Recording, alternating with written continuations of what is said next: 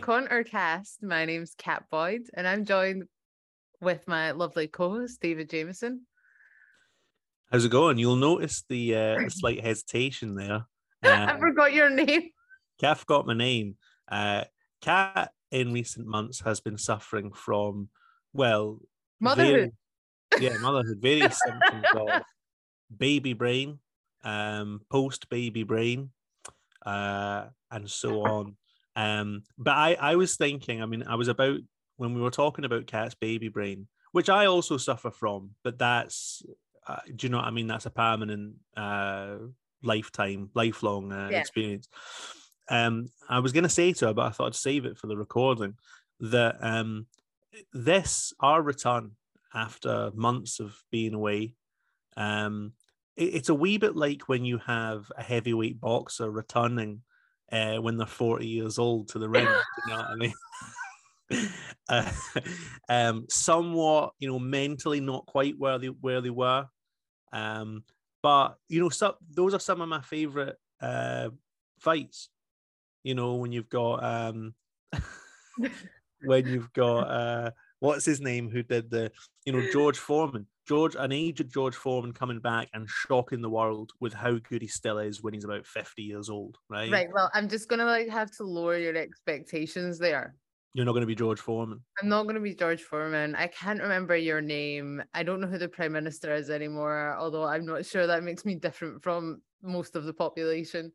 It certainly, not being able to remember the names of people you've known for many years wouldn't make you that different from like many heavyweight boxers, to be fair. Yeah, but I've not had head trauma. Yeah.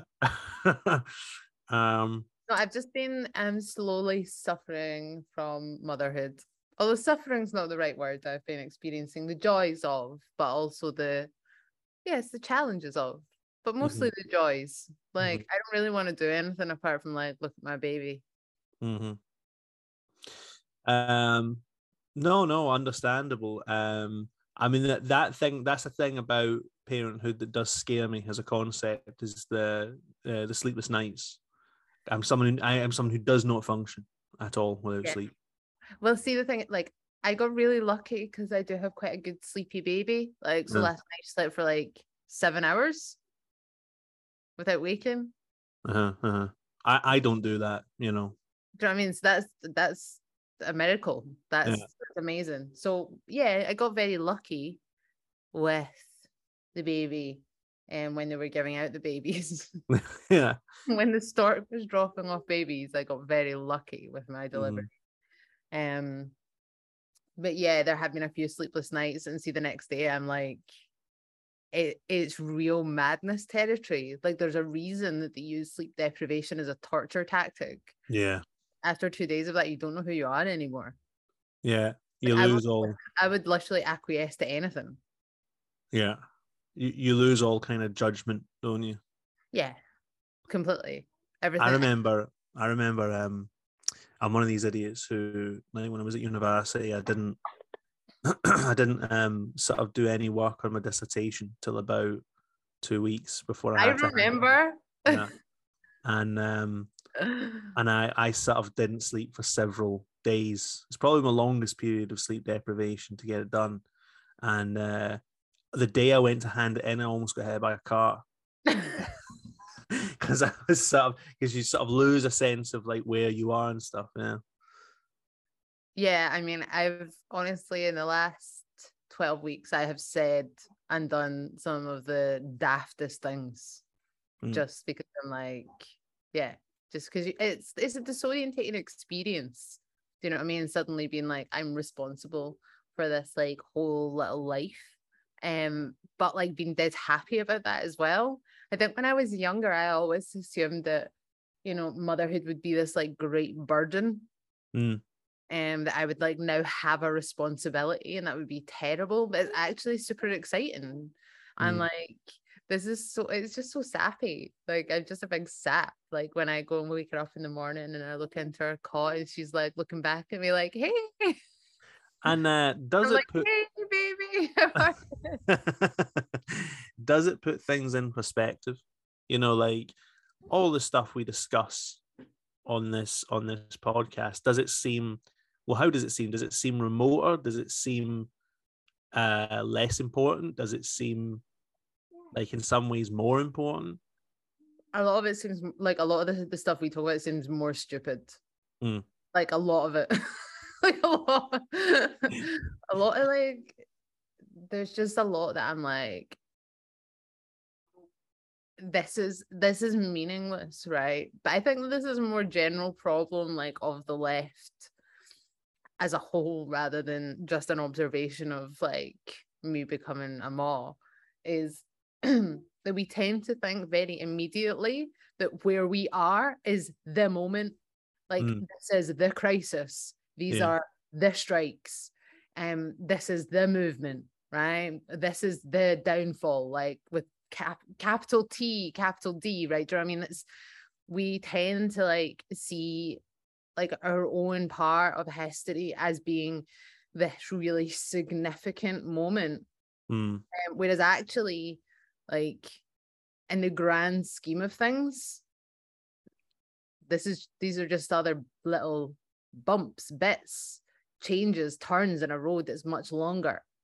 Do you know what I mean? I think that like we often lack historical perspective. Having a baby gives you some degree of historical perspective, because you look into your baby's eyes and you're like, I have seen eternity. Like that's what it feels like. It's like it's a foreverness, which is very, very odd.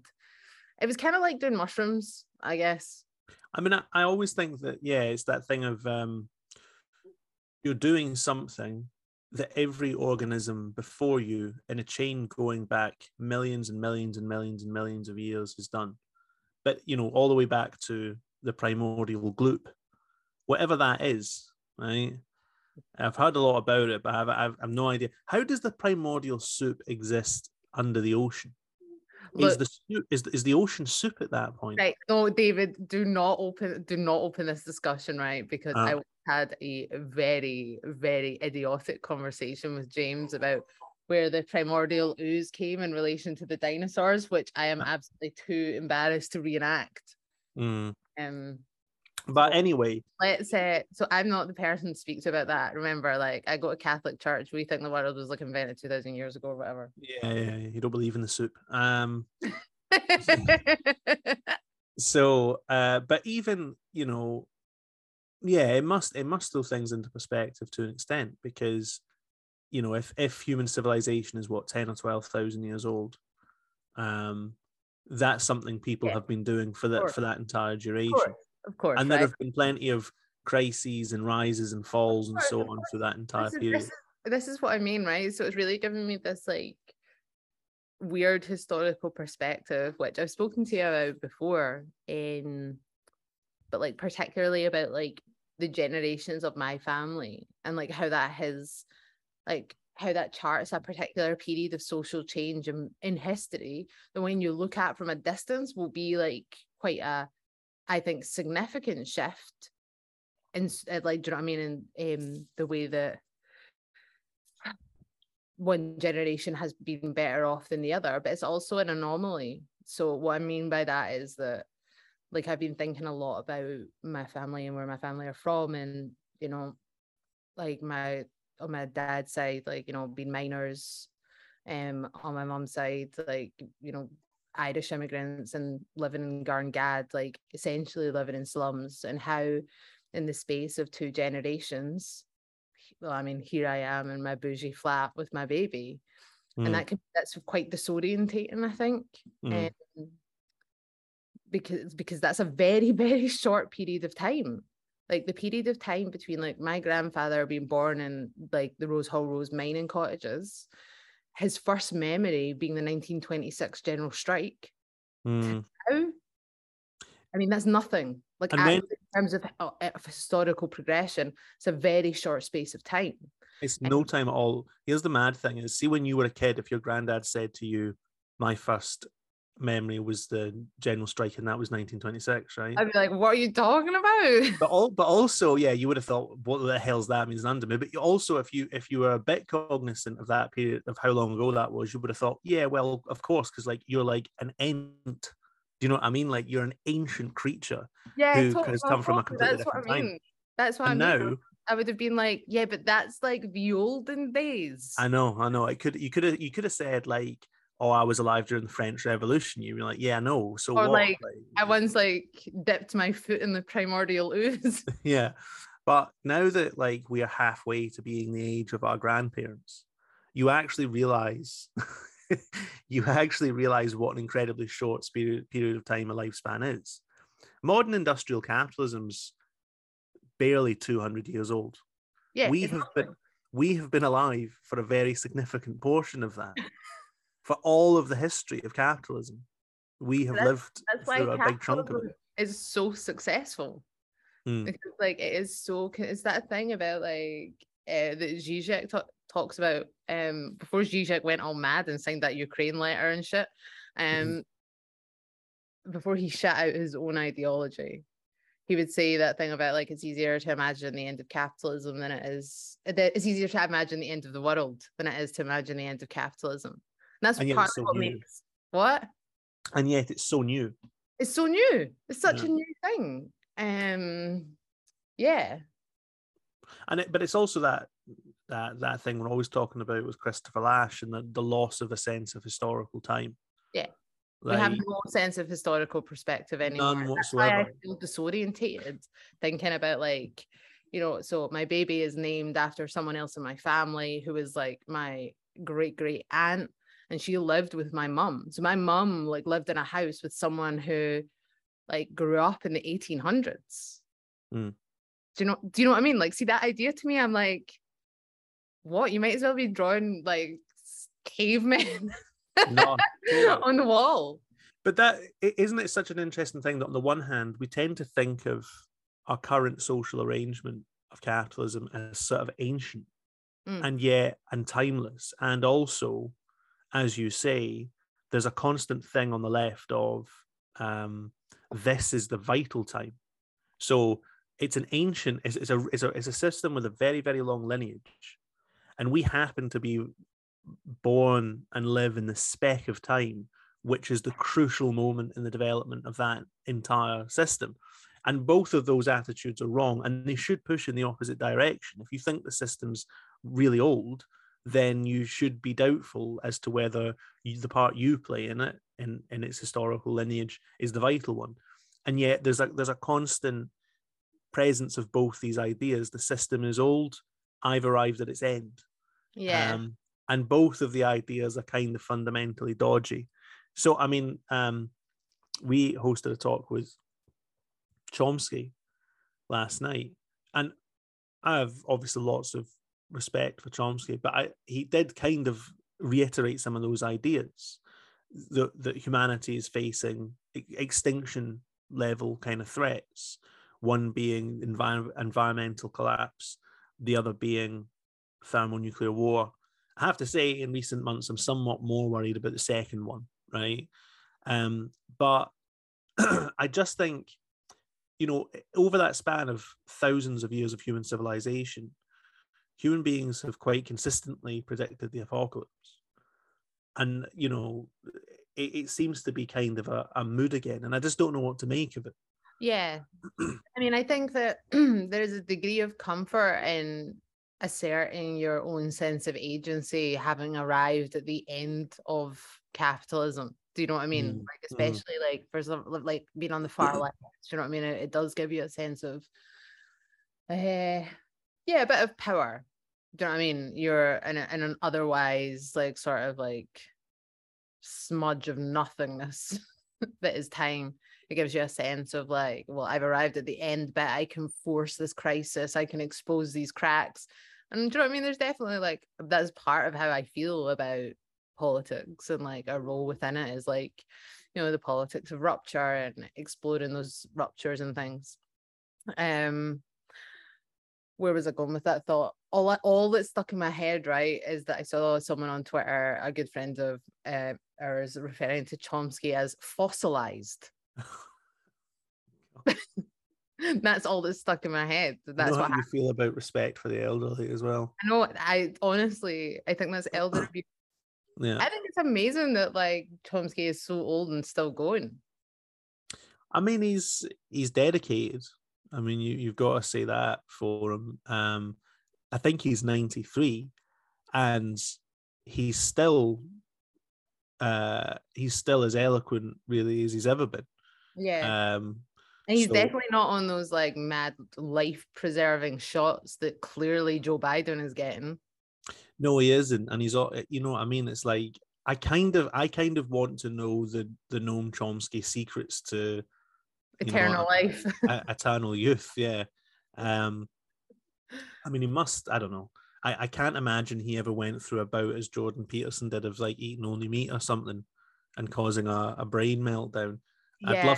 I'd love to know what the Chomsky diet is for good brain health. I have a really sneaking suspicion he probably has an allotment. Yeah. Do you know what I mean? I think he's a sort of grow your own veg kind of guy. Spends a lot of time outside. Yeah. Yeah. I think he's also with guys as well who like he's always been slim. And see a thing about, well, we will never know about Abraham Lincoln, right? But certainly Eamon de Valera, he lived to, I think, 93 actually, same age. Eamon de Valera famously barely ate anything. So Abraham Lincoln, likewise, and he was famously like full of energy, Abraham Lincoln, and sort of very youthful up until the point when he was shot. But like both of them didn't eat dinner. I think that's a big one. So Eamon de Valera had a cup of black tea for dinner every day. This is so good. I think for Christmas you should release the Eamon de Valera diet plan. Yeah. Like I think this is a winner. I think this would sell. But yeah, I mean, he was skinny as a rake and relatively like he was in good health until he was in his 90s. I think like Matt, weirdly, I think people eat far too much. I don't know why I'm suddenly. Wait, I recently introduced James to the concept of mukbang. Oh man, that's grim. That is grim stuff. Like that is like no wonder people hate the West. It's so disgusting. Like so, for anyone who hasn't heard of this before, basically, I'll do my best to explain it through my fuzz. Mukbang it started off like with a lot of Asian YouTubers who would like do like kind of like talk about the food that they were eating on video. So they would do like a video in a restaurant and they would talk about all the like different flavors, and it was all about like regional cuisine. Like it was very popular in South Korea. You would have these YouTubers who would go and they would like try different dishes and they would talk about it. Now, the beauty of the West is that they have taken this idea and they have transformed it into people binge eating like masses of food and live streaming it. So it's like these people just like ramming food, like getting like a massive takeaway, like ordering like 2 of everything off the menu in McDonald's, like everything huge, like having chicken nuggets like strewn across the floor. Like even thinking about it, it makes me sick. I think it's anti-socialist first and foremost. Like there's something about it, I'm just like, this is fucking disgusting. It's so decadent and like, it's so undisciplined and just grotesque. And then they live stream it and then they show it to the world and then people watch it. I mean, I had to hang up on someone the other day because they were eating on the phone. Yeah. Have you seen the guy? Oh God, I wish I knew his name. He's like an American guy, but he's living, I can't remember if it's Latin America or something like that. He went out there as a really skinny guy. Is it Nick Avocado? Yeah. I can't believe I know that. I cannot believe this is where we've got to in life. That Nick Avocado is taking up space in my tiny brain. Yeah. So this guy explodes from about, I don't know, 100 to 350 pounds in about 2 or 3 years, right? Because he's doing this stuff. He's like 4 or 5 nights a week. He's ordering $300 or $400 worth of junk food, and it setting it up on a huge table in front of him and just eating it all. And I think he ends up around 360 or something pounds. And like, it's killing him. You can see it's killing him. But the thing is, he's made millions of dollars from it. And he lives in like this luxurious apartment and stuff, because you can make money, you can monetize it. But it's like his addiction to making money is like literally killing him in front of everyone's eyes. Sorry? He's only 30. Aye, and he's huge. Like, so I'm looking him up on the internet just now, right? He describes himself as king of mukbangs, right? He's got 922,000 subscribers on one of his channels. Like on his main channel, he's got millions. Like, and combined 7 million people are subscribed to this channel. But see, the thing that's mad about this is, like, I mean, I'm guilty as well because I've watched some of these videos, right? Have you watched it? I've watched like a couple of the videos to see the phenomenon, right? I mean, there's a whole like bit on this, which is, there's a video called "Celebrating Our £700 Milestone, McDonald's Mukbang." See, the mad thing about it is why people are addicted to watching this. It's like a doom view. It's like, it's people are trying to depress themselves to feel something, right? But it's genuinely horrible to watch. It's sort of like you're watching someone, like I say, sort of slowly kill themselves. Yeah, because the top comment on this £700 milestone McDonald's mukbang, the first comment is, who else comes back annually just to see if this guy is still alive? Yeah. So, and there's loads of famous kind of like quotes under his videos saying things like, "Not much longer now, bro," and all this kind of stuff. Wait, so is he wearing some kind of like device that helps him eat food faster? No, he wears a thing that helps him breathe. Whilst he's eating. So, I've just been shown an image of him. He wears that ostensibly to help him breathe, right? Whilst he's like eating. Perhaps, but he's sort of or is that just a side dish? Is that not like a thing? He's playing up to it as well. Like, he constantly, with how he titles his videos and so on, he constantly plays up to 3 orange juices. Stop showing me this guy is grim. He constantly plays up to the idea that he's dying, and that and because he knows that it attracts more people to come and watch, right? That's how twisted they're both wearing it. Yeah, so he has a boyfriend, and his boyfriend has also put on not quite as much weight, but he's still put on a lot of weight through doing all this stuff. I wonder about the dynamics of that relationship. Do you know what that is? Just like recruitment fodder for like ISIS, surely. No, but so anyway, I mean, it's like it's hideous. It's hideous to watch that stuff, but yeah, what's weird about that phenomenon is, like, yeah, people are returning time after time to see how bad he's gotten, see how big he's gotten, see how much he's destroyed his life. I can't understand the psychology of the people doing it. They don't seem stupid. In fact, they seem like he's got that guy himself, Avocado, whatever.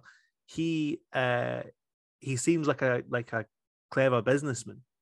Like, his performances in the videos are quite smart and stuff. He cuts them and stuff in a way that encourages people to keep coming back for more.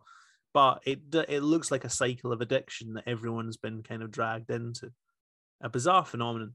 Do you think it's like, is it the modern day version of like a Victorian freak show? Yeah, I think so. Except that it's a Victorian freak show in a sense is less like damaging, because okay, you turn up to see that, right? You turn up to gawp at the freaks. And in that sense, you're feeding the industry. That means they travel around the country or whatever. But with this, you're actively involved in the suicide loop. By subscribing to those videos and monetizing them, you're actually encouraging the performance. Yeah. You're encouraging these two guys to like incrementally die. So it's horrible. Like, I find it genuinely disturbing. it is. It is. And it is. I mean, I'm not one of these sort of fans of, we'll get on social media moderation in a minute, but I'm not one of these big fans of social media moderation. I generally err towards you can't really stop people doing a lot of stuff. Like you need laws around certain things for the sake of having a functioning society.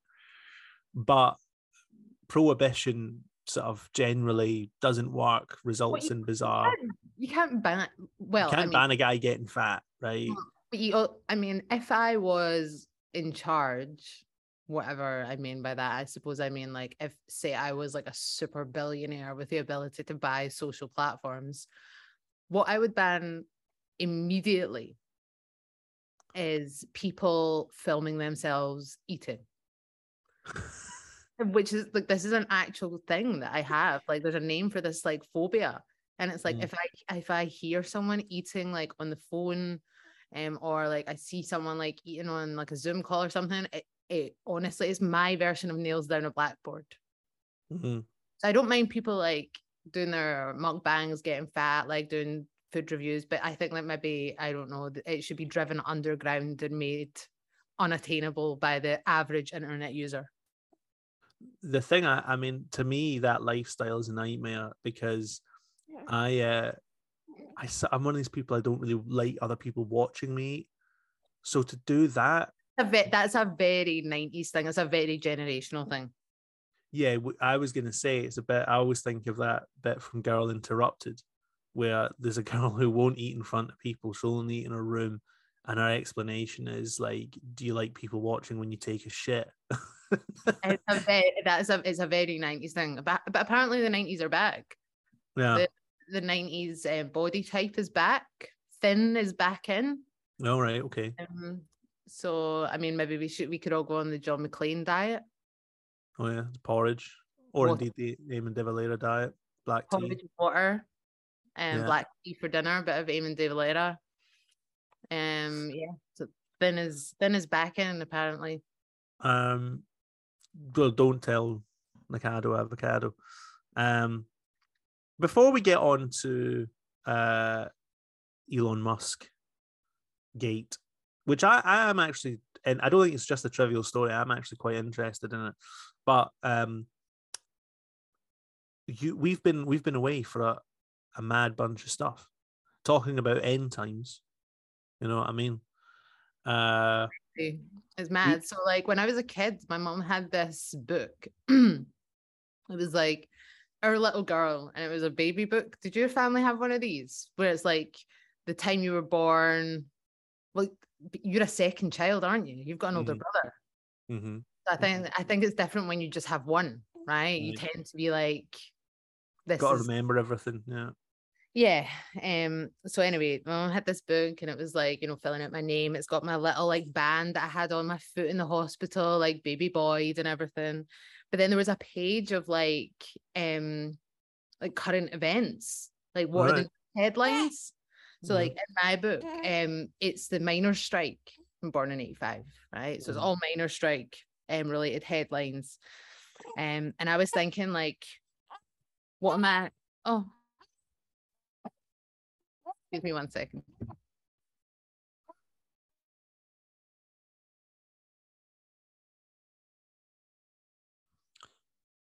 Little baby Boydie of 2022 needs winded.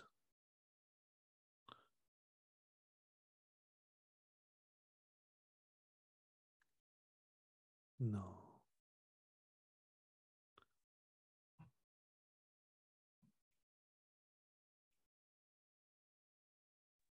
I'll edit that bit out.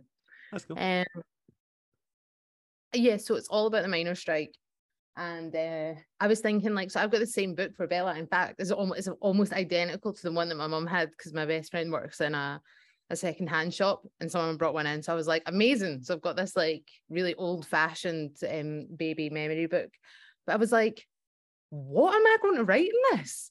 Like, and then I just start thinking about like, what has happened since you were, so first of all, when she's born, there's like, it's during that insane heat wave. where everyone is starting to do the world ending, it's too hot, climate crisis bit for a few.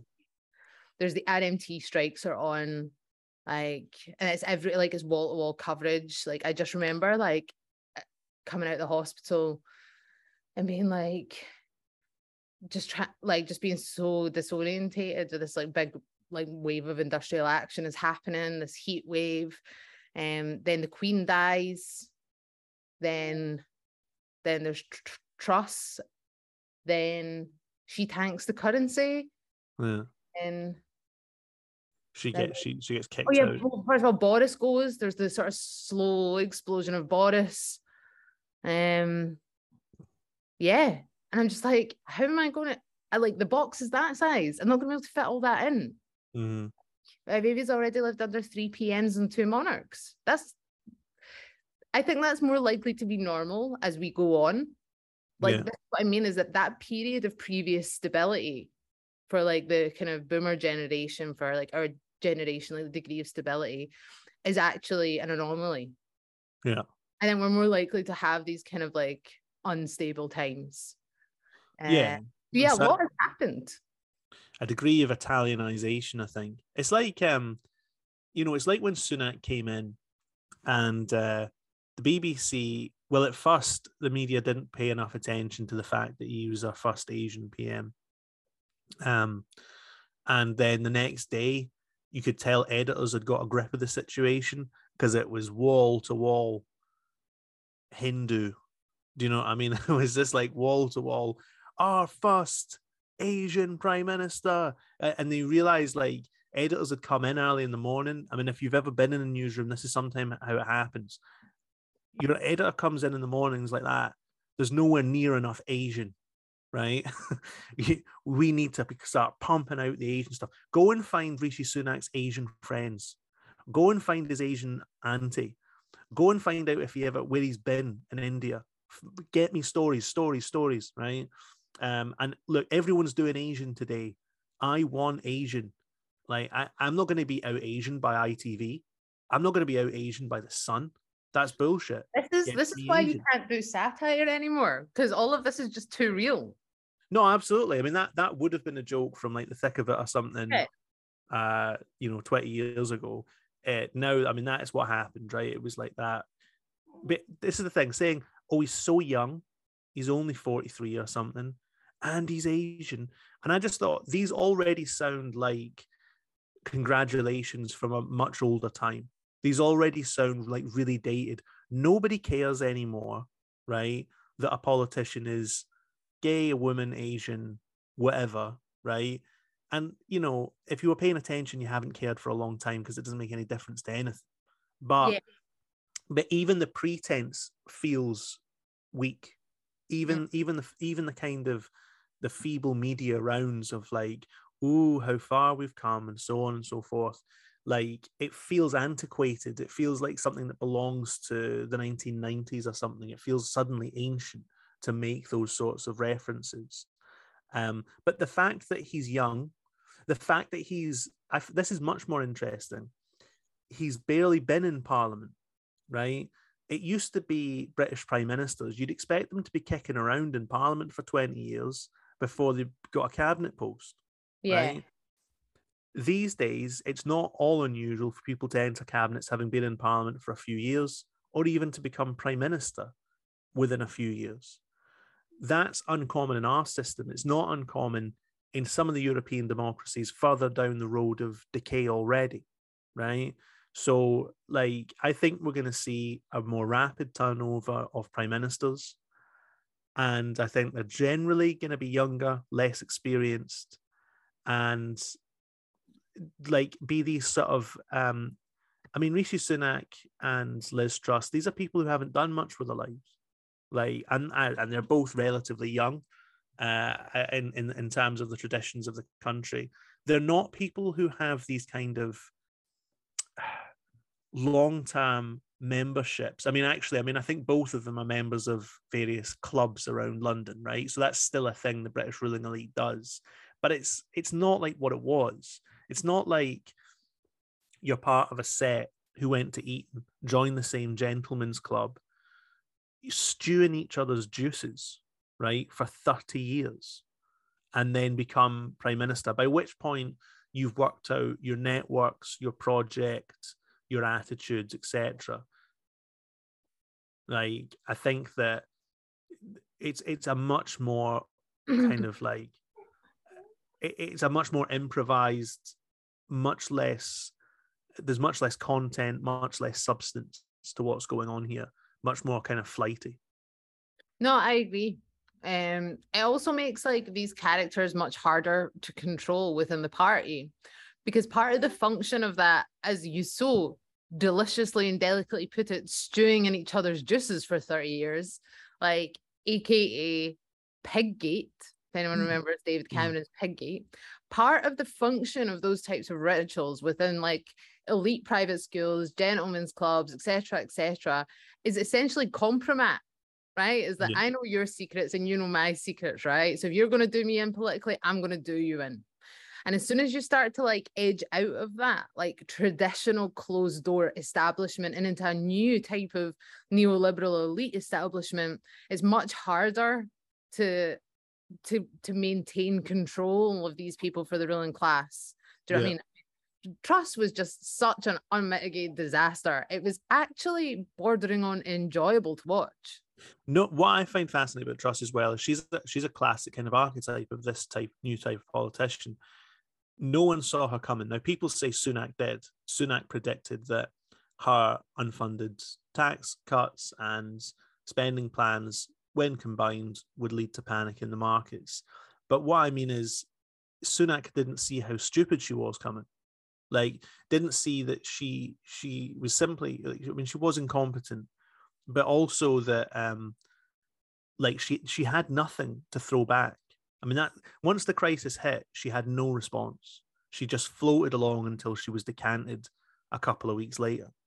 Actually, look, there's a video of her that reminded me of the last month of my pregnancy, where I recorded an episode of Undercurrent, which is that show I've been doing on YouTube, and it's on Scottish Independence, right? And like loads of footage had to be cut of it, of me, because I'm so pregnant, I'm so swollen, and I'm just so done in.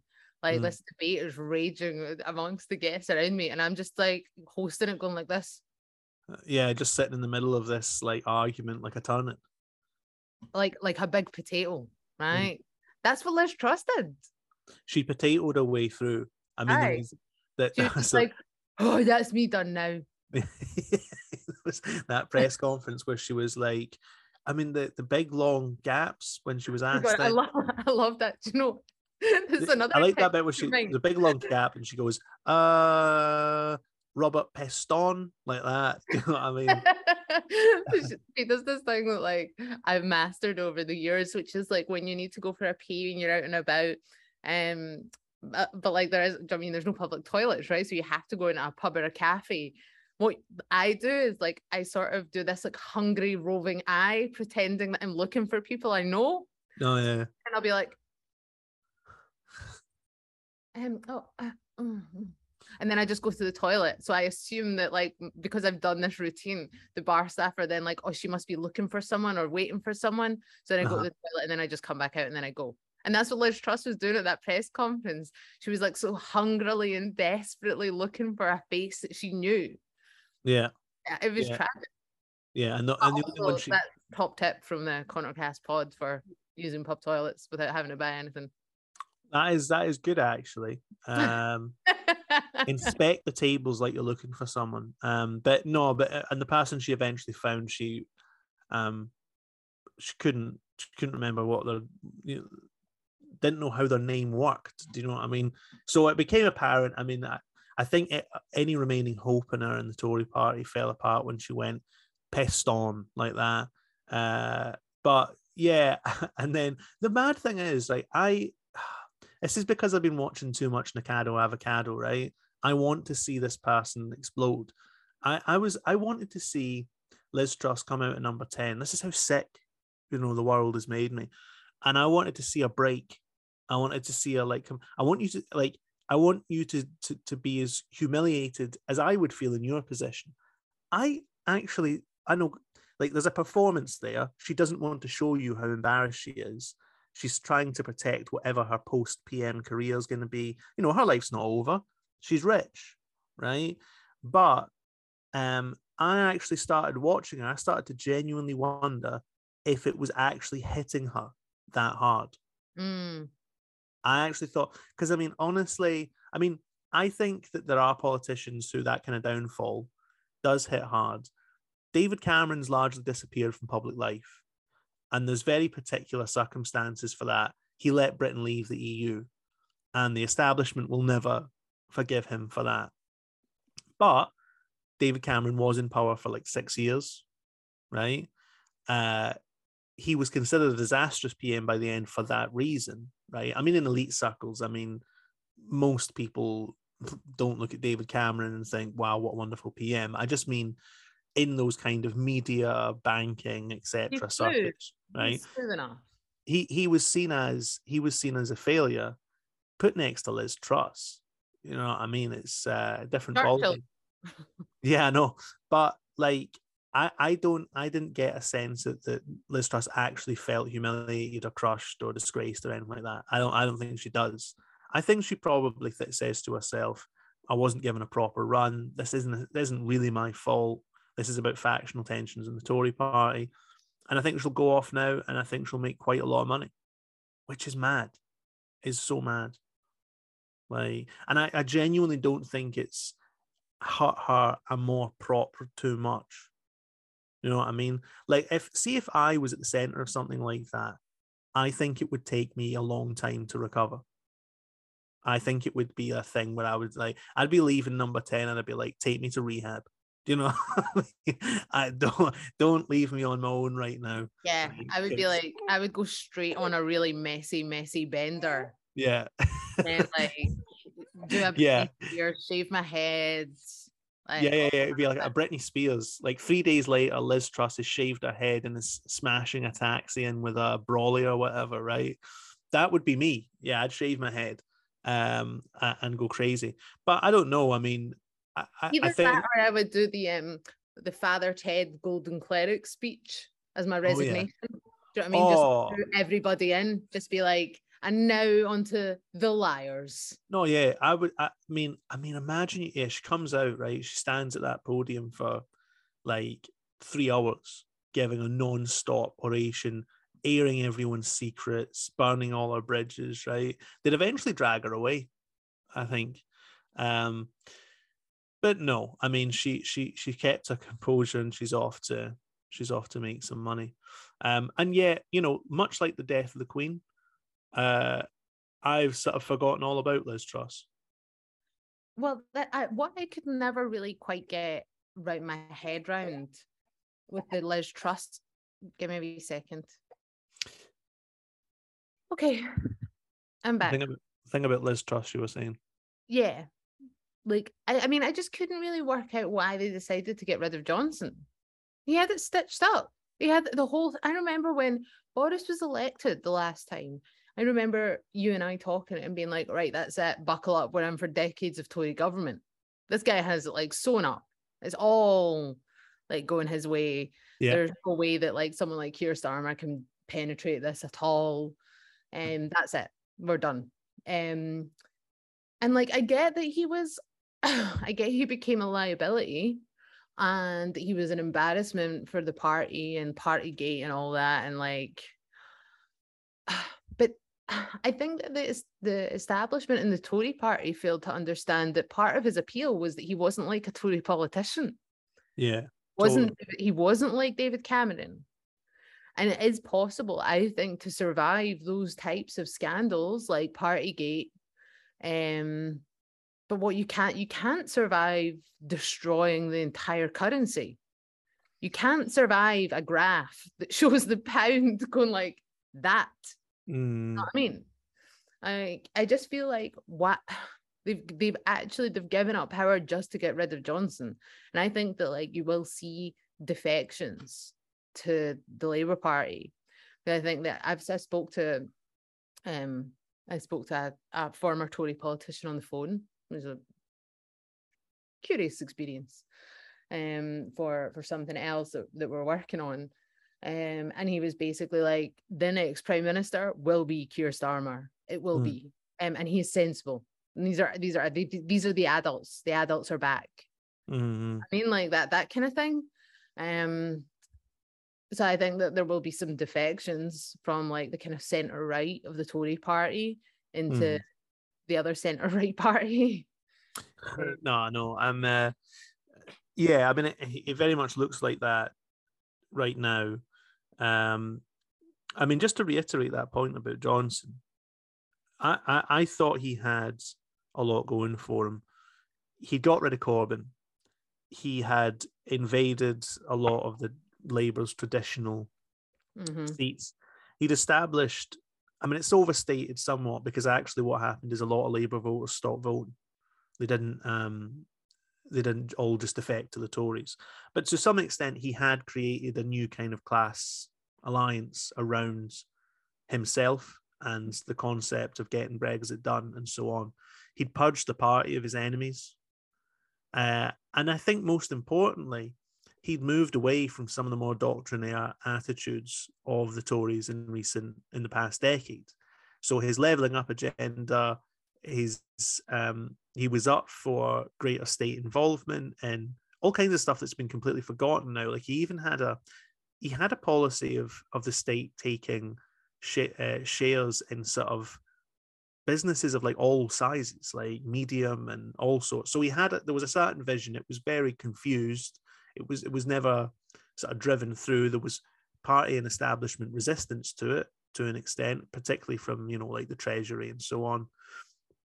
He'd also put his own man in the Treasury, at least that's what I'd thought at the time. So I thought, yeah, the Tories have this decade, right? And it's because, and I was saying at the time, the Tories have this luxury that they don't need to be dogmatic. They can make a turn to a more statist approach if they want, because they have the ear of the business elite. They can make that argument and so on. It's easier for them to do that than it is someone like Corbyn. But they threw it all away. But then maybe that was a misunderstanding on my part of just how volatile the present period is, and that there isn't really this kind of pragmatic path towards a stable political centre, a reorganisation of a stable political centre. So, yeah, and now, I mean, the Tories have thrown it away. I mean, I think they seem exhausted now. Sunak's back with austerity and all the same arguments that we were hearing in 2010 are back in 2022. Like it was yesterday. We can't burden future generations with the debts that we have accumulated. Yeah, but you said that 12 years ago. Yeah. And according to you, you've made no progress in 12 years towards reducing the deficit, right? The debt and the deficit. So, and I just don't think it's going to wash a second time. I don't think it's going to work that way. I certainly hope not. But, I mean, the media is pathetic, just relaying all this stuff all over again. That argument. And it's a very strange, it's that thing again about the distortion of time and our perception of time. It's so bizarre to be back here in 2012 again, with that wing of the party in charge again, 2012, 2022. But it's so bizarre 12 years later to have those same arguments back, the same faction back in charge of the country, saying that the country must do exactly the same thing after 12 years of enormous turbulence. Yeah.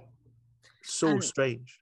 And like, remember also like how that period then impacted the independence referendum in Scotland.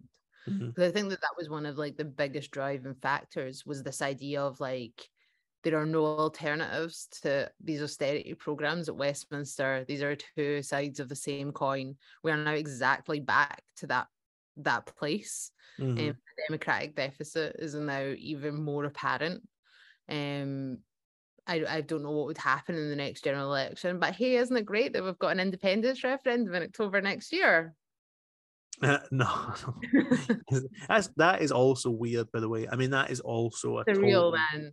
Because see, if I was like a nationalist politician, I would be seizing this opportunity, being like, see, like here we are, we're back, right? So suddenly a lot of the arguments around like if only Labour would return to the left, do you know what I mean? Then that would fix things, right? Labour's had this moment, Corbynism's done, it's gone, it's failed. Like I don't see anything like that coming back at any time in the near future. We're now in a situation where at Westminster, regardless of who is in power, there is going to be austerity. There is no way that Keir Starmer is not going to like implement the same type of economic policies that the Tories are talking about just now. And if I was a nationalist, I would be using this moment to say, we need independence now. Like we need to break from the system that is completely riddled with chaos, and we need to, do you know what I mean? And none of that is happening. Like it's less than a year away. Yeah, I mean, it's not, I think, 11 and a half months. I think it's the 19th. Tell me when the date is for this stupid non-happening referendum again. Is it the 19th of October?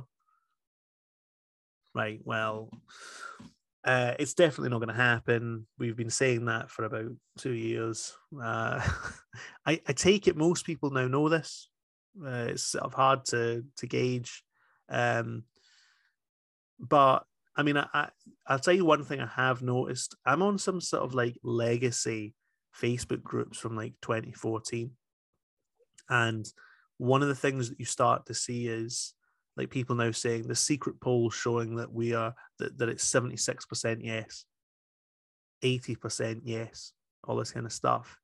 So there's like, in what remains of the independence movement, I think there's a degree of like detachment from reality. Of that online section anyway. That's the only way I think at which you can maintain a level of belief that there's an independence referendum on the way, which is that there's a whole world of, I mean, I was told, for example, that Nicola Sturgeon's engaged in secret negotiations to hold a referendum.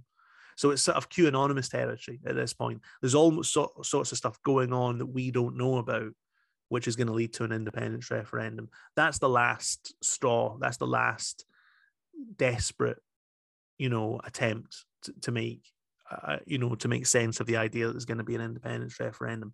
For the much wider element of SNP voters, I think it doesn't move beyond the symbolic anymore. Symbolically, we don't like Westminster. The SNP represent our disenfranchisement and our distrust of Westminster. We're going to keep voting for that, but it's very symbolic, and it's very much how people voted Scottish Labour decade after decade, to project to loud hail their disgust at the Conservative Party. And in a sense, I mean, people forget Scottish Labour had a kind of national thing as well.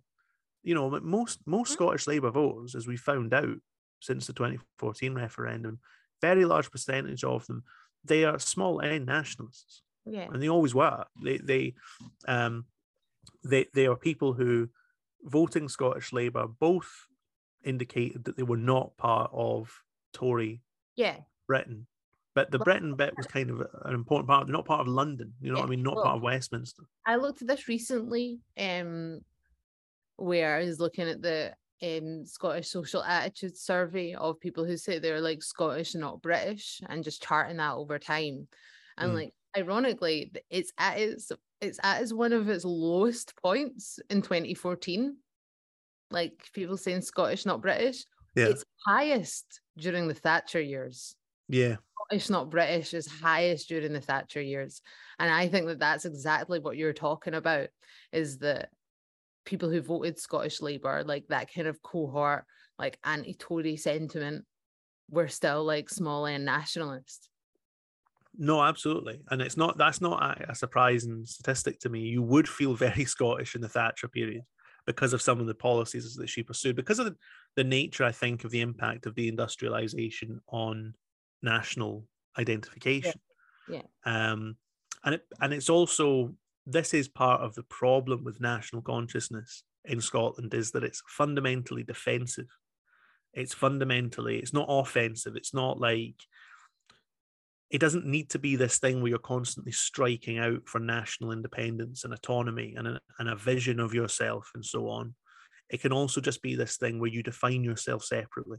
And that's like a defensive mechanism by which you protect yourself from the attacks that your community is under and so on.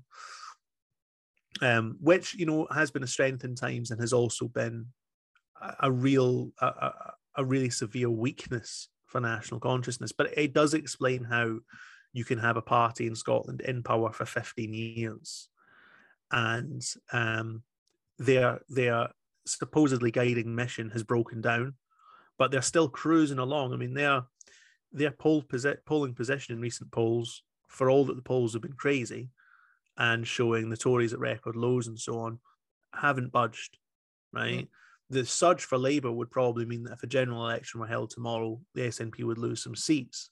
But that wouldn't necessarily be because their votes would go down dramatically. I mean, they're holding pretty steady.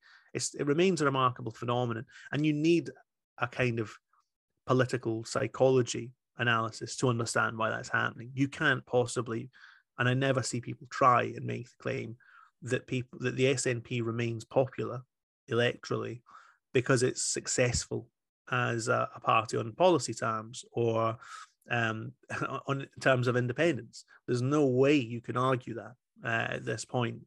Everyone knows the long litany of failures. What they have going for them is that they are the Scotland Party, not necessarily the Independence Party, I have to say at this point. So we're still trapped in that situation. And my enduring feeling has been that that situation will persist until it doesn't, right? Like with Scottish Labour. It persisted decade after decade until all of a sudden, under certain circumstances, and this is the problem though, with an alternative, it's all of a sudden Scottish Labour lost its purpose. There was very little between the politics of Scottish Labour and the SNP. They're very similar to each other, but one of them was tarnished and one of them wasn't. One of them was associated with this national movement that resisted austerity and so on. What displaces the SNP? It's very hard to see because the other Holyrood parties are a complete joke. So yeah, I mean, the other Holyrood parties are. I mean, well, let's start with the Greens. Have you ever eaten at the Loon Fung? Oh, this is. I bet their business has gone up. No, it has because there are definitely people like on my Instagram stories who are going to the Loon Fung just to say "fuck you, Ross Greer." Yeah, it's really weird. I don't really understand why so many European Green parties do this, right? What, the anti-Chinese stuff? Anti-Chinese, anti-Russia. What is the attract? See, I don't want to say this because it makes you sound like one a kind of 2010s online feminist, right? Of the kind of when people used to write for things like Jezebel and stuff. This is like an article in Jezebel, but like, see with Ross Greer, right, and with figures in like the Jam and Green Party, I can't help but feel there's an element of like frustrated masculinity in all this. Like, I just can't like see it in a different way because these are guys like, you know, like Ross is like really into like comic books and lightsabers and Warhammer and stuff, right? It's very much this kind of like video game generation radicalization, right? There's a thing he does that I've noticed, and I know a lot of nerdy guys on Twitter do this, nerdy guys who are really into the war, right? They'll say things like, oh, ex-Russian town is a legitimate military target, right? LMT, legitimate military target. They use all this kind of military language, which they've learned from Hollywood films and video games, right? But to discuss a real war where people are actually dying. And they're talking, of course, I mean, so that bridge that links Russia to Crimea that got blown up, right? It's a legitimate military target. What the fuck would you know about that? you're talking about you're talking about a piece of civilian infrastructure that people drive trucks along, right? Yeah. This isn't a tabletop board game. This isn't your fucking Space Marines, right? On that bridge. This is people, right? And then, of course, what happens after the bridge is bombed is there are retaliatory strikes on Ukrainian cities, right? To see people celebrating. Owen Jones did this. Owen Jones is like that. The bridge is a legitimate military target. Stop treating this like it's a game. It's not a game, right? Yeah. And I do think, the Greens are fucking, in Germany, they are so weird, right? They're hyper, pro-military. And they've somehow tried to kind of blend this all in with their environmental, kind of corporate environmentalism thing. I don't get it. Like, why? How is it that people spent a lifetime as hippies, right? And also they're into a bunch of sick stuff, like they're into kind of fields of kind of psychoanalysis, like the base psychoanalysis about how everyone's oppressed and we need to abolish the family, parents oppress their children. You go from this kind of ultra hippie liberation thing, right, to a veneration of military violence. Yeah. It's a very kind of peculiar kind of unity of opposites. Do you know what I mean? You go soy boy hard enough that you start to yarn sort of this kind of martial culture and stuff. Ross Greer's I do enjoy following his tweets for this reason. During the retreat from Afghanistan, which of course, Greer must be frustrated that he can't be more militarist. And he is actually driving a policy push in the Greens right now to make them more pro-arms industry and stuff, right? But whilst the SNP were calling for troops to remain in Afghanistan, the Greens just didn't say anything, right? Because their instincts, I presume, with the SNP in that, they're basically pro humanitarian intervention, but they're not quite at the place yet where they can say that openly. They can't quite say, yes, war for feminism, right? So instead, what Greer did is he provided a running commentary of various military developments in Afghanistan, where he would sort of big up the warlords behind the puppet government and say, there's this guy Dostum, who's a famous warlord who was part of the Mujahideen, back in the day, and it was part of our puppet government that the West established in Afghanistan. And he was like, oh, this guy's serious, he's the business. And then he would when there was a kind of short-lived resistance to the Taliban in the Panjshir Valley, as there often is, and he was like, oh, don't mess with these guys, this is a serious resistance, talking up all these obscure paramilitary actors in Afghanistan. So that was how he coped with not being able to sort of argue for continued NATO presence in Afghanistan. But I just think it's weird. I mean, it's again, I'm like a 2010s Jezebel feminist in that I'm getting worried about men's online radicalization. I don't know if you've seen this phenomenon. It's called North Atlantic Fellas Organization. So like NATO, but NAFO, right? And it's a bunch of teenage boys who support Ukraine, but they support NATO, obviously, right? And they have this thing on Twitter where all their accounts are like little cartoon dogs, and they're doing all this, and there's thousands of them. They're doing all this. They're talking about it like it's a video game. They're talking about, and they're using memes. They'll post videos of people being blown up and stuff, right? Treating it on that level. I mean, I've seen these people. The war in Ukraine has exploded out into a series of peripheral wars. One of which was on the border of Azerbaijan. Hang on, which theatre am I thinking of here? It's led to a series of conflicts, right? And I've seen people posting pictures of prisoners of war in those sideline conflicts. There's been fighting on the border of Kosovo and Serbia. There's been fighting elsewhere in the kind of Russian periphery.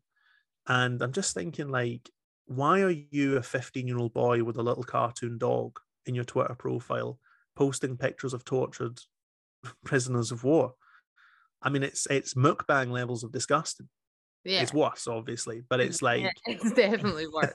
it's it's that same kind of like, I feel like social media has reached a level of that kind of depression spiral where everyone's addicted to it for quite kind of dark reasons. But like you're talking about video games. This is the thing. Remember that Charlie Brooker like top video game series where he said that Twitter was the #1 video game? Like it's do you know what I mean? It's the most successful game of all time because it has the same elements of like quest that video games have. Which is a nice segue onto our final topic, right? Actually been quite unable to get back into Twitter because I've been like kind of out the loop with what's going on, but I have been compelled by the recent takeover. I made some predictions about that Elon Musk takeover, about how certain people would react to it. And I would just like to take this opportunity to say I was right. So you mean I said that there would be some liberal commentators, I may have mentioned some names, who were like, well, I just won't be giving Elon Musk any of my special takes or content, and I will be moving over to a new platform as soon as possible. And that's exactly what happened. Like, I'm sorry, but that's what the right did when Trump got kicked off. Like, they made that other Twitter, like or whatever the fuck it was, not successful. You can't just build a social media platform like that. It's just not how it works. Of course not. It takes huge investment, knowledge, data. Like, it takes a huge whack of capital. It takes the type of capital that someone like Musk has to make that successful. You can't just go off and freelance it. But yeah, it's telling that, like, it's telling of a certain type of political polarization that people keep trying to do that. Make a left-wing Twitter, make a right-wing Twitter. What's the point? I mean, just on any level. But the reason people are like obsessed with Twitter is because it's pure aggro as fuck. I know. Do you know what I mean? It's like either you're getting like sheer abuse, and on some subconscious level you like it. I'm not saying that people actively enjoy it, but you wouldn't go back for more unless there was some part of your, I know that's very Freudian, but there was some part of your psyche that got a thrill out of it or some kind of enjoyment. Or you're doing passive aggressive, like what's the word for it again? It's not, because on Facebook it's like vague booking, but it's like, do you know what I mean? Like subtweeting. Like passive aggressive subtweeting about people in the hope that they'll secretly notice. Or you're like, do you know what I mean? There's like the whole reason for its success is the polarization of it. Yeah. Do you know what I mean? And that's like when you look at accounts that, you know, are that tweet all the time or get successful, like, I'm sorry, but see if someone right, I get snash on Twitter, I do, right? Not as much as I used to, but like, see if someone had like this is so shitty, this is shite power, I'm really sorry. See if someone had like 10 followers and was like, you're a fucking red Tory scum slag, right? I wouldn't retweet them with like a sort of sassy put down. Do you know what I mean? I'm just like, that just looks fucking manky. Do you know what I mean? First of all, this is someone who has no followers. Like they don't use the platform. Do you know what I mean? They're just like firing off bullshit. Like, this is not, it's not worth my time. It's not, do you know what I mean? I'm just like, I don't want to, I mean, imagine looking like you cared is the thing. Do you know what I mean? And I just hate all that like sassy put down and like, it drives me nuts. I think it's really embarrassing. I wish people would stop doing it because it gives me secondhand cringe. I suspect all of us who have used Twitter will feel embarrassed about it in a few years' time. That's my strong suspicion, right? It's one I can't shake. Is this feeling of... I read a really good piece by Sam Chris on his Substack, where he makes... I think he's going a bit far, but he makes the argument that he thinks basically... Well, he says the internet's going to die, right? I don't. I mean, he's a very kind of poetic writer. Maybe he doesn't mean it in the sense that it will literally cease to be there, but it will cease to be the cultural fixation that it has been. I think that is true, if that is the argument. I think that a certain type of literary and conversational and political and cultural life will move off of the internet. And I certainly hope so, right? Because it already feels very degraded. It already feels like it's very exhausted. I mean, Twitter to me, from what I'm looking at, seems exhausted. Like none of the old controversies really incite very much interest anymore. You see new controversies and you just think, I don't care about this. I don't want to get involved in this. I don't want to talk about this. The Musk thing, I mean, on that level, like, I don't think I've tweeted about that, right? And I probably never will, because you're unlikely to find sophisticated or interesting opinions on it. Do you know what I mean? You just find, like what you're saying, like people going nuts about it. So I've got a few like really crazy trolls, right? Who will one of them. You do have some like unhinged shit. Oh man, I mean, some of it has actually been insane recently. Can I please read out just the text of that fucking tweet that you got? Yeah. Right. So this was accompanied by a very disturbing image, which, like, that less said about that, the better. Yeah. But it was in response to something quite, like, what was it you were even talking about? There's a bunch of strange conspiracy theorists who will respond to anything I talk about, right, with their with their own obsessions, with their hobby horse. Yeah. Which is a Twitter experience in itself. Do you know what I mean? You'll have loads of people saying like, "Oh, I see you did a tweet about the war there, but how does that relate to drag queen story?" Or do you know what I mean? Yeah, there's this one like where like someone's commented under your tweet about satanic pedophiles. I didn't tweet about satanic pedophiles. No, of course you didn't. Of course you didn't. You David, you literally only tweet about war, right? Not in a sort of it's a legitimate military target sort of way. No, you're just like all of your tweets are like how dumb the war in Ukraine is and why can't we just end it, right? That's my dumb broad take on like summing up your tweets. Someone tweeted, "Do you even know what's going on, Porky, or did you follow Stasi rule and take bioweapon like good little piggy?" Good little piggy. I mean, you can almost feel the anger directed at someone who like you never met. Do you know what I mean?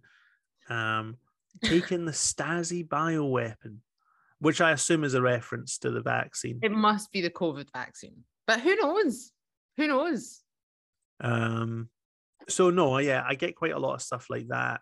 But that just adds to my general feeling that the medium is in decline.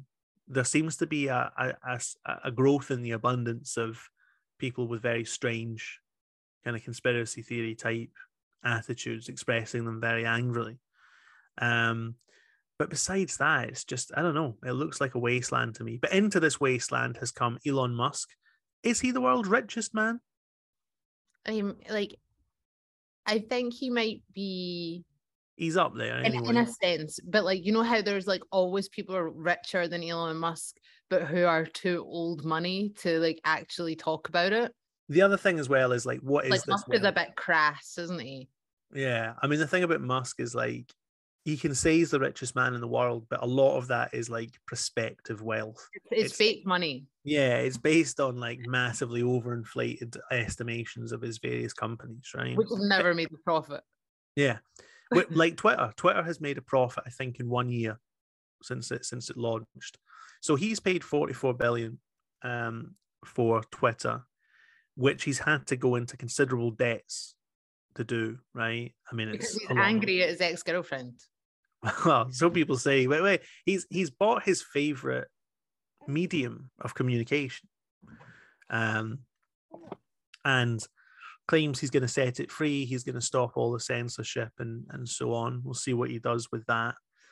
Also claimed that he's going to make blue ticks. He's going to charge them $8 or whatever, right? Which is, I mean, it's churlish, but it's quite, you can see why he thinks It's that's a fun idea. It's magnificent. I think it's honestly like the funniest idea. And also, like, full disclosure, having a blue tick, right? Do you know, I think that blue ticks became really cringe and really unfashionable about 3 to 4 years ago. Mm. And since then, I've been like, how do I get rid of my blue tick? You want an easy way out? So now I'm like, praise be, Mr. Musk. Like, I don't want my blue tick anymore because I don't want to look like a right for Jezebel. Yeah. Do you know what I mean? I don't want to look like part of that like liberal commentariat, which is exactly what he's talking about. Obviously, more people than that have blue ticks, but he's deliberately doing this to wind up those people, and I think it's genuinely funny.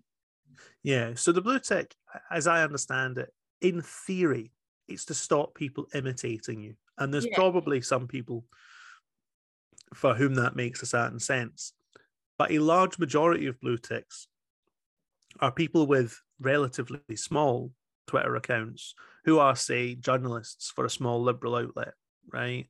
And what so passive aggressive, so coded, so what good. What the blue tick signifies for them is that they're above the herd. Mm. You know what I mean? They're not a normal Twitter account. Yeah. In theory, at least, they're famous. They're famous enough. They're a micro celebrity. They're famous enough to need this to stop people imitating them. Whereas previously, in defense of the blue tick, like getting a blue tick used to mean that your tweets were amplified. Oh, right. So, like when we were doing like radical indie stuff, like someone said to me who was involved in like the press operations, was like, you should try and get a blue tick because that means every time you tweet, it gets like pushed up by the algorithm because blue tick accounts are pushed to the front. But that's like the algorithm's changed about like a million times since then, and I don't think that happens anymore. So there was actually like a legitimate purpose in having a blue tick. And if you were a journalist, it meant that your news stories were probably going to get more clicks. It's become like a cultural marker of elitism, I think.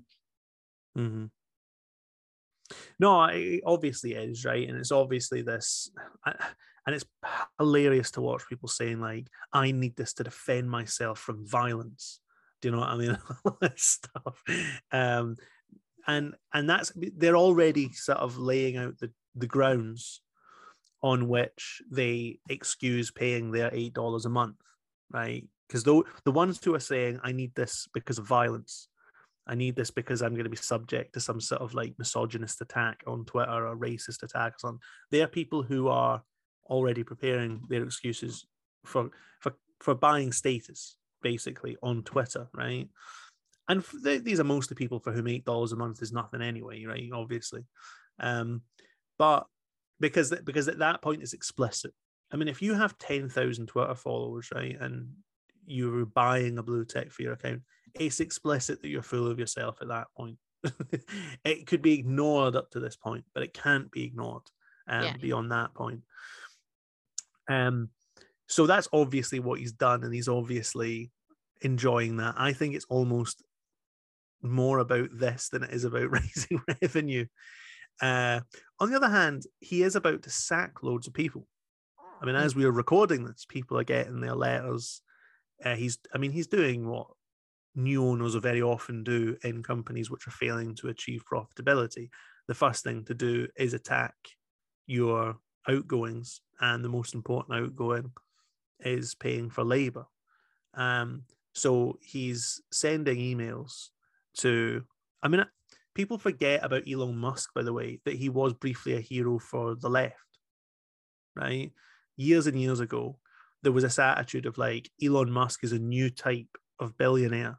He's young, he's, cutting edge, he's a philanthropist, he promised to alleviate world hunger. This, people forget that basically every rich person has said stuff like this at some point. So he was briefly seen as like a different type of billionaire, as new money often is, representing new values or a new trajectory for the system, whatever. That's obviously bollocks, right? He's trying to make Twitter turn a profit by cutting the workforce. In fact, I think he's going to be sued all over the place because his claim is he's breaking employment law, right? So he's not giving people enough notice and etc. At least that's what the people presenting the lawsuits are claiming. I think there's one going ahead in California already and so on. But I do think it's interesting in the sense that this is a very, I mean, there's an open debate about how important something like Twitter is, like to the reproduction of ideas in society. People like to knock it and say it's total nonsense. It's a tiny bubble. It influences nothing but a small layer of people in the world. I think that's true, but I actually think communication within that small layer is important to how society works, how society decides what its ideas are, how it reproduces them. It's an open channel for people. I mean, the biggest kind of chunk of folk in that 10% of users who make up the overwhelming, traffic on Twitter, a big chunk of them are journalists, a big chunk. So it's quite interesting in the sense that it's kind of like a global canteen for people who work in the media industry to come and talk about what their moral attitudes are, their political attitudes are, and how they should be represented in the media.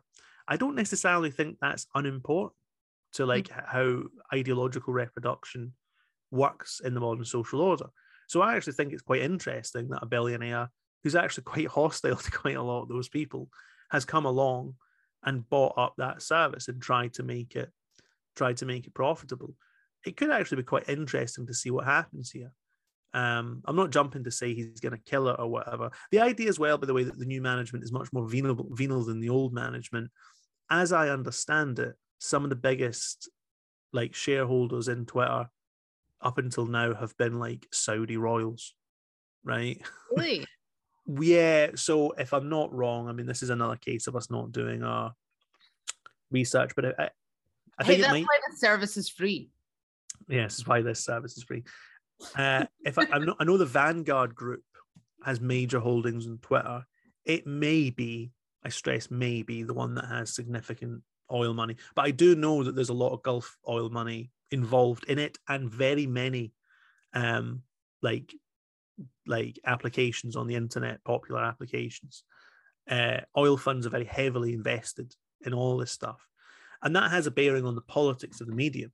Like, there's a reason why Twitter has an overwhelming kind of Western government bias in how it does politics. It's a reason why, if you work for the BBC, it doesn't say British state media under your profile, the same way it says Iranian state media or Russian state media, including under the names of people, by the way, who are not Russian state media or Iranian state media. They just disagree with the West, right?